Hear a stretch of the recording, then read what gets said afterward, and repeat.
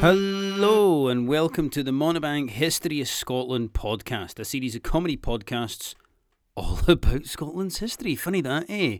I am your host. My name is Daniel Downey. I'm a stand-up comedian that you have not heard of, and I am based in the fair city of Edinburgh in Scotland. And what I do is I have a company called Monabank Tours, and I do a thing called the Monabank Comedy Walk of Edinburgh, whereby I take people around the beautiful city of Edinburgh. I tell them the history of the city, and I try and make them laugh at the same time, right? And the reason I'm telling you this is because that's what this podcast is an attempt at doing the same thing with Scottish history. We're giving Scottish history the Montebank treatment. So in this podcast, you will hopefully learn a wee bit, and you'll laugh a bit as well. That's the whole idea of this series. Today's episode is all about the 13th century, which is considered something of a golden age here in Scotland. It was a time of relative peace and prosperity, but it's only really remembered as a golden age in that way that what was about to follow in the 14th century was a complete and utter shit show. You know, you had the wars of independence, England trying to conquer us, William Wallace and Robert the Bruce Fine, Edward I and Edward II. And do you know what it's like? It's a bit like how we'll look back on pre-2020 as being a golden era as well. You know what I mean? You had no idea how good you had it back in 2015, did you? We're going to look back at 2015 like it's our bloody Woodstock. Do you know what I mean? Like, Oh, what a time to be alive, 2015. Honestly, it was amazing. The only infectious diseases kicking about in 2015 were sexually transmitted. It was brilliant. And Brexit, that was still just some gobbledygook on the side of a bus. Honestly, what a time to be alive. Anyway, if this is the first time you listen to the podcast, that's the sort of nonsense you should expect, right? It's kind of that sets the tone for what you're about to listen to. If this is the first time that you've listened to the podcast, can I suggest you go back to the start? There's nothing really topical about what I talk about. Everything goes in chronological order. So go back to start, and then the rest of the episodes will hopefully make a wee bit more sense. You've got a bit of background for them.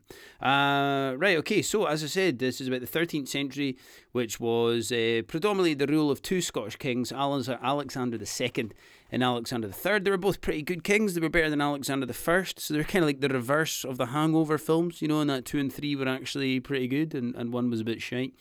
So that's it. Without further ado, here is your podcast, folks, about Alexander II and Alexander III. I do hope you enjoy, and I shall see you on the other side. Have fun out there. Alexander II ascended to the throne in 1214. He was crowned at Scone on the 6th of December 1214, and he was only 16 years old.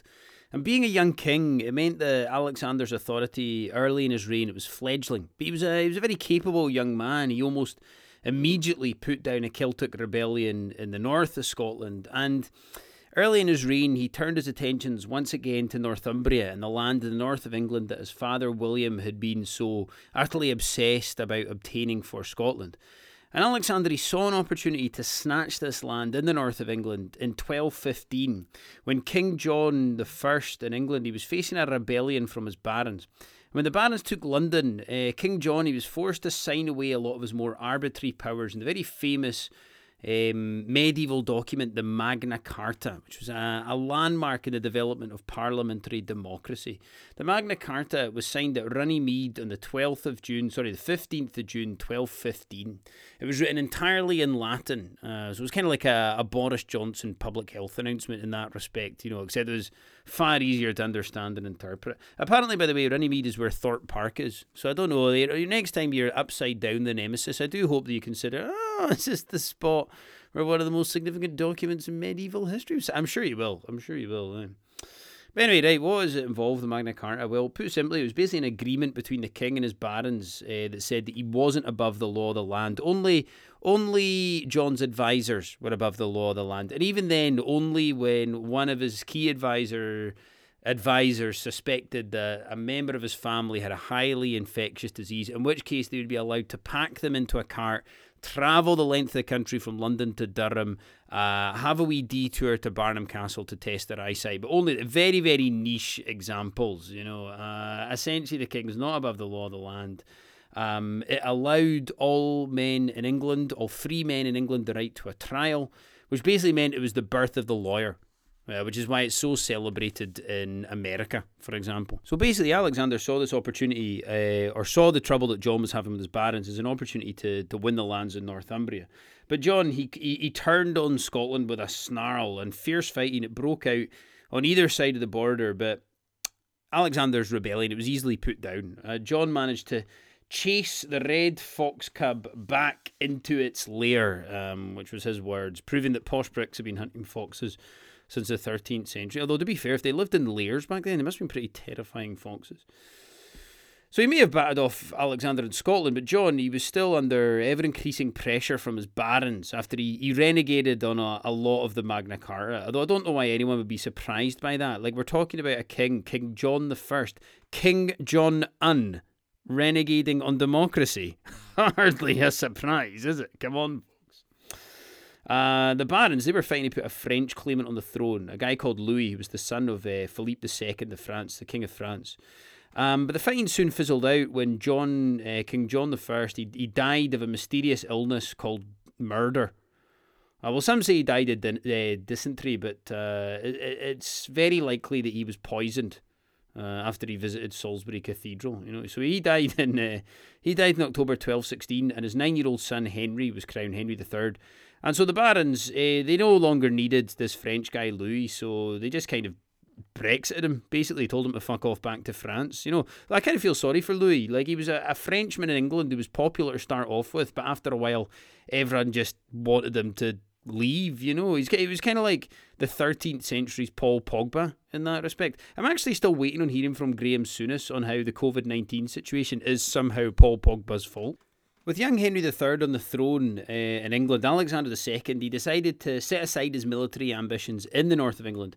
And in 1221, he married Henry III's older sister, Joan. Now, this helped to stabilise relations between the two countries. And in 1237, Alexander II, he signed the Treaty of York. And the Treaty of York renounced all of Scotland's claims to land south of the Tweed and the Solway. And it created the border that exists to this day, with the exception of Berwick upon Tweed, which is a town on the border between Scotland and England, which is swapped between Scotland and England at least 13 times. Basically, if Rod Stewart was a town, he'd be Berwick, I personally think if there is, right, to be a second independence referendum in Scotland, then it's only right that the people of Berwick should be given the option of deciding whether they wish to be in Scotland or England. And I personally relish the prospect of there being another beautiful town in the borders that I never visit, And in return for renouncing the lands in northern England, England had to accept Scotland's right to exist as an independent kingdom. Despite this, Henry III and then his successor Edward I, they would constantly try and get homage from the Scottish kings. The Treaty of York was not only key to establishing the border with England, but also peace. And with this peace with England, it allowed Alexander to concentrate on gaining back the Norse-held Viking parts of his kingdom, in particular the Western Isles. The Western Isles, they were still under Norse control after the Vikings had helped themselves to the islands in the late 11th century. The Scottish king at the time, Edgar, he had offered no resistance at all to the Vikings' attack. He was acting like a kind of Partick Thistle centre-half, I suppose. And so Alexander II, he was very keen to win these islands back for Scotland. And Celtic resistance in the Western Isles, in the Hebrides, it was very strong at the time. One of the great Hebridean heroes, one of the great heroes of Scottish Celtic history is a 12th century warlord and self-proclaimed Viking hunter called Somerled. Somerled, he rebelled against the Vikings in the 12th century, and he fought against feudalism and installed himself as the Lord of the Isles, which is actually a position that I recently applied for in Tesco's. They called it customer assistant. I say Lord of the Isles, tomato. And many of Scotland's most predominant, well-known clans, they all claim to be descended from Somerled. So the MacDonalds, the MacDougals, and the McAllisters, for example, they all claim to be descended from Somerled. Apparently, over 500,000 people can trace their lineage back to Somerled, making him second only to Genghis Khan, who has something like 16 million descendants. And, of course, Boris Johnson, who has, nobody knows. It could be well over 1 million. It could be well over 1 billion. We just don't know. I'm just amazed that so many people are descended from a guy from the Western Isles, to be honest with you. Do you know what I mean? That's a part of the country that has notoriously few gene pools. And so the King of Norway at that time, it was a man called Hakon IV, who admittedly sounds like the bad guy that you have to fight at the end of a computer game level. But Hakon, he had pretty serious imperial ambitions, and he wasn't dicking about when it came to his Scottish provinces. In 1230, he sent a force to reassert Viking control over the Western Isles and punish the Hebridean warlords, people like Somerled. And there was a particularly brutal assault on Rothesay Castle, which is on the Isle of Bute. And by the end of his expedition in 1230, Hakon had effectively driven out anyone whose allegiance to Norway he suspected. They were either driven out or they were killed. In 1244, Alexander II sends an envoy to negotiate with Hakon, but Hakon refuses to sell the Hebrides or to any kind of negotiation over the return to Scotland. Now, this has made Alexander II even more determined, and when Hakon appointed Ewan, the Lord of Argyll and head of the MacDougall clan, as his vassal king over the islands, Alexander decided to attack the MacDougall stronghold of Dunstafnage Castle, which is located just north of Oban, at the mouth of Loch Etive. And in July 1249, Alexander he gathered a great fleet at the Sound of Kerra, which is the stretch of water off the Oban coastline. And he was getting ready to attack Dunstafnage Castle when he was visited in a dream by St. Olaf, King of Norway, St. Magnus, Earl of Orkney, and St. Columba. And all of them tell him not to attack. They urge him to retreat. Now, Alexander ignored the dream, which is fair enough. Like, you don't want your world leaders taking advice from dreams, do you? I mean, although, to be fair, it's still preferable taking advice from Dominic Cummings, but still, Alexander, he probably should have taken their advice because he ended up falling ill, and he actually died on the Sound of Kerra. He died getting ready to attack Dunstafnage Castle, which makes me think that I don't think he was visited by three saints at all. I think he was visited by Freddy Bloody Krueger. He died on the 8th of July, 1249, and his 8-year-old son would become Alexander III. Alexander III was crowned at Scone on the 13th of July, 1249. And he was only 8 years old when he inherited the throne, and this is a common reoccurrence throughout Scottish history, that infant children would inherit the throne and become king, or Mary Queen of Scots queen at a very, very young age. I don't know, it's probably something to do with our horrendous life expectancy in Scotland. The life expectancy in Glasgow in the 21st century is actually still at 13th century levels. But for many of the Stuart kings that would follow Alexander III, being a child monarch, it left them vulnerable to power-hungry Scottish nobility and the English royalty. And this was the same with Alexander III. Henry III in England, he constantly tried to get homage from Alexander, and he constantly tried to exert his influence over the regency of Alexander when he was a child, particularly since Alexander III was married to his daughter Margaret when he was only 10 years old in 1051. But the Scottish Church and nobility, it did a great job of closing ranks around Alexander III and protecting him from the influence of Henry.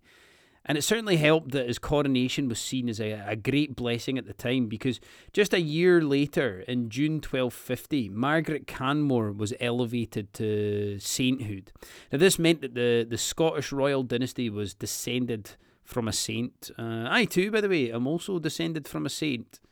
I mean, that's what my mum told me when she said I was adopted. Apparently, my real dad is a saint and a janitor. Alexander III took control of his kingdom in 1259 at the age of 18, and he immediately set his eyes on the Western Isles, which is fair play to him, because, I mean, most 18-year-old lads, they normally go to Kavos and Ayia Napa, but whatever floats your boat, I suppose.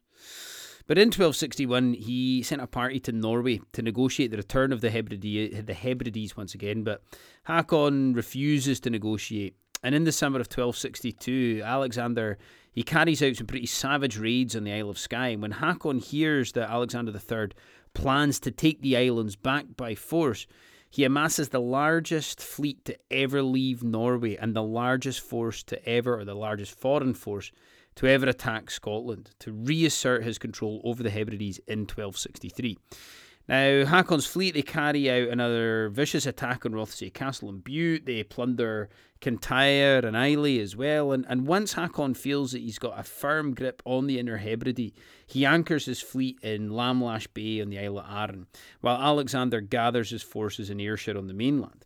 Now, Alexander sends friars to make peace, and Hakon sends his bishops to negotiate as well. But Hakon, he accuses Alexander of trying to delay negotiations as his fleet began to run out of provisions. Hakon demanded that he and Alexander should meet on the mainland with their armies assembled, and if they cannot reach a compromise, then they will do battle. And before doing battle, Hakon, what did he do? He would actually have his men carry out a pre-ritual war dance known as the Hakon. Thank you very much. On the 30th of September 1263, there's a huge storm, and many of Hakon's Viking fleet they're scattered. A lot of his boats, they run aground at Largs Beach, and that's where the Scots attacked and looted and burned the boats. And so on the 2nd of October, Hakon, he rows ashore to try and rescue some of the loot that he's lost, but he's spotted, and he's forced to row back to his main ship. And what followed on the beach at Largs was a series of quite vicious hand-to-hand fighting and skirmishes with lots of burning and fighting and looting of ships. It's remembered as the Battle of Largs, the 2nd of October 1263, but what it was more was a kind of series of quite intense skirmishes. Despite that, though, the people of Ayrshire, they do actually commemorate the Battle of Largs every single weekend by engaging in hand-to-hand combat, fighting, burning and looting. Now, the Scots, they managed to force Hakon's men back onto their boats, and Hakon, he was forced to retreat to Orkney, having not asserted his authority over the Western Isles like he had hoped. There's actually a monument in Largs to the victory of the Scots on that day at the Battle of Largs. It's shaped like a cock, like all these things are. Every single monument, every single war monument is just shaped like a bobby. Basically an everlasting reminder to the Vikings that our bobby was bigger than their bobby on that particular day. The Battle of Largs would be the Vikings' last stand in Scotland before we sent them homeward to negotiate a reasonable price in which we could buy back the Western Isles. Hakon, he retreated to Orkney, and he died on his way back to Norway. He died on the 21st of January 1264, which is actually, ironically, the same day on which Alexander's son Alexander was born. And Hakon's successor, Magnus, he knew that the jig was up. He couldn't hold on to the Hebrides. They were too far away from Norway, and the area was now culturally far more Scottish than it ever was Norse. And so on the 2nd of July 1266, the Treaty of Perth, Alexander was able to buy back the Western Isles for 4,000 merks, which incidentally, by the way, is still the price if you want to fly there. It'll cost you 4,000 merks. Although Orkney and Shetland, it should be pointed out, obviously I know they're not Western Isles, but Orkney and Shetland, they would remain under Norse control until the 15th century. And that's why these parts of Scotland, they remain the parts of the country that hold on to the greatest Viking heritage, and it's because they're the parts of the country where you're still most likely to be sexually assaulted. And so the Treaty of Perth, it not only got back the Western Isles, but it also significantly improved relations with Norway. In 1266, Alexander's daughter Margaret, she was betrothed to Magnus's son Eric, and she would go on to become queen. And give birth to a daughter, Margaret, the Maid of Norway, who would be the centre of a dynastic crisis at the heart of the Scottish nobility. So after the Treaty of Perth, things, they really couldn't be any better for Alexander III. Here he was, only 23 years old. He had defeated the largest ever foreign invading army. He had won back huge swathes of land. He had peace with the English. He had complete control of his kingdom, and now he had a male heir as well. But of course, let's not forget that Alexander was still Scottish, and defeat can always be, snatched from the jaws of victory when you are Scottish. And things for Alexander III, they were about to go tits up in a big, big way. It all started in 1275 when Alexander's wife Margaret, Henry III's daughter, if you remember, she died. And Alexander, he chose not to remarry. And then in 1281, his youngest son David died. And in 1282, his daughter Margaret, who was now Queen of Norway, she died in childbirth, giving birth to young Margaret, the Maid of Norway. Then in 1284, his eldest son Alexander died. Now this is all a hell of a lot of coordinated dying. And it meant that poor Alexander is now without an heir or a wife, so he decided to remarry. And on the 14th of October 1285, Alexander III married Yolande, Comtesse de Montfort in Jedburgh Abbey. And it's said that at their wedding reception, a skeleton, could be seen dancing. Apparently it was doing the mash. The Monster Mash. Although, to be fair, by that point, Alexander, he did have a lot of dead family members. They probably just didn't want to see an invite go to waste. On the 19th of March 1286, Yolande, she was staying in a royal house in Kinghorn in Fife, just on the other side of the Firth of Forth. And Alexander, he had just finished meeting with his council in Edinburgh, and he decided he wanted to go out and see his young wife. But there was a terrible storm blowing, and against the advice of his advisors, Alexander III, he rode out into the storm from Edinburgh Castle. The storm was so bad, in fact, that the boatsman at Queensferry, which is the spot where you cross the Firth of Forth to go from Edinburgh to Fife, he refused to take the king. Alexander had to bully him by calling him a coward. Shite bag if you didn't, which, as we know, works every single time. And so the boatsman took him, and Alexander, once he made it across the water, became detached from his men, and he was lost in the snowstorm. And the following morning, he was found with his horse at the bottom of some crags. The king had mistakenly ridden himself off the cliff in the storm and fallen to his death. And I bet you, when Alexander left Edinburgh, saying he was going to Fife to ride himself to death, I doubt that this is what he had in mind. It probably doesn't bode well for us that one of our most competent kings is a man who rode himself clean off of a cliff. But Alexander III's death, it meant that the only surviving heir to the throne was now his 3-year-old granddaughter, Margaret, the Maid of Norway. Although, to be fair, if Greta Thunberg has taught us anything, it's that Scandinavian children actually make pretty good leaders. Certainly better than fully grown American men, anyway. Incidentally, does anyone know where Boris Johnson was born? I thought so. I thought as much. So that brings us to the end of the podcast, folks. Thanks so much for listening. I really hope you're enjoying the series so far. If this is the first episode that you've listened to, then go back, listen to a few more. It's the same sort of thing, same sort of shite chat. You'll have a good time, I promise. If you are enjoying the series, you can contribute to the Montebank History of Scotland podcast. I also have a YouTube channel where I do wee kind of history videos. Get me on there at Montebank History of Scotland. Like, share, subscribe, tell a friend, do all the usual stuff that folk ask you to do with podcasts. You can support the podcast. You can buy me a wee coffee, a kind of pat on the back. Well done, Daniel. Enjoyed that coffee. Buy me a coffee. It's just at Montebank History of Scotland. Or if you prefer, you can become a patron of the podcast, and you can give me the price for a cup of coffee every month if you've listened to a few and you're enjoying it and you're listening in each week. I do really, really appreciate it. I'm just it's on Patreon, again, just at Montebank History of Scotland. Anything you can give me is really, really appreciated. What I try to do each week is I try to match what we're talking about on the podcast with a malt whiskey in Scotland, which kind of fits with the history of what we're talking about. Today's podcast was the kind of exit stage left of the Vikings. And so I've decided to match today's podcast with Highland Park. It's an absolute classic. It's a name that you probably recognise. One of Scotland's most famous and oldest distilleries. Admittedly, not in the Western Isles. I could have gone for Skye or Riley or something. But if we're talking about the Vikings, then Highland Park actually have a specific a Viking heritage bottle, which would go perfect. It's a lovely, smoky, rich, heathery kind of dram. And it sounds daft, but actually, like it tastes Viking-esque. I don't know what I mean by that, but anyway, there you go. So yeah, that would be the Highland Park is what I would pair this whiskey with. What I try to do is through the kind of Patreon and through the Buy Me a Coffee accounts, I try to raise enough money so that I can send someone a bottle of that whiskey, someone who deserves it in these kind of tough times at the moment. It could be like a key staff worker, an NHS staff member, or just a thoroughly sound person, a patient parent. If you'd like to nominate someone to receive this bottle of Highland Park, which incidentally, by the way, is Inspector John Rebus of the Ian Rankin novels, that's his favourite drama as well, so that's a pretty good endorsement.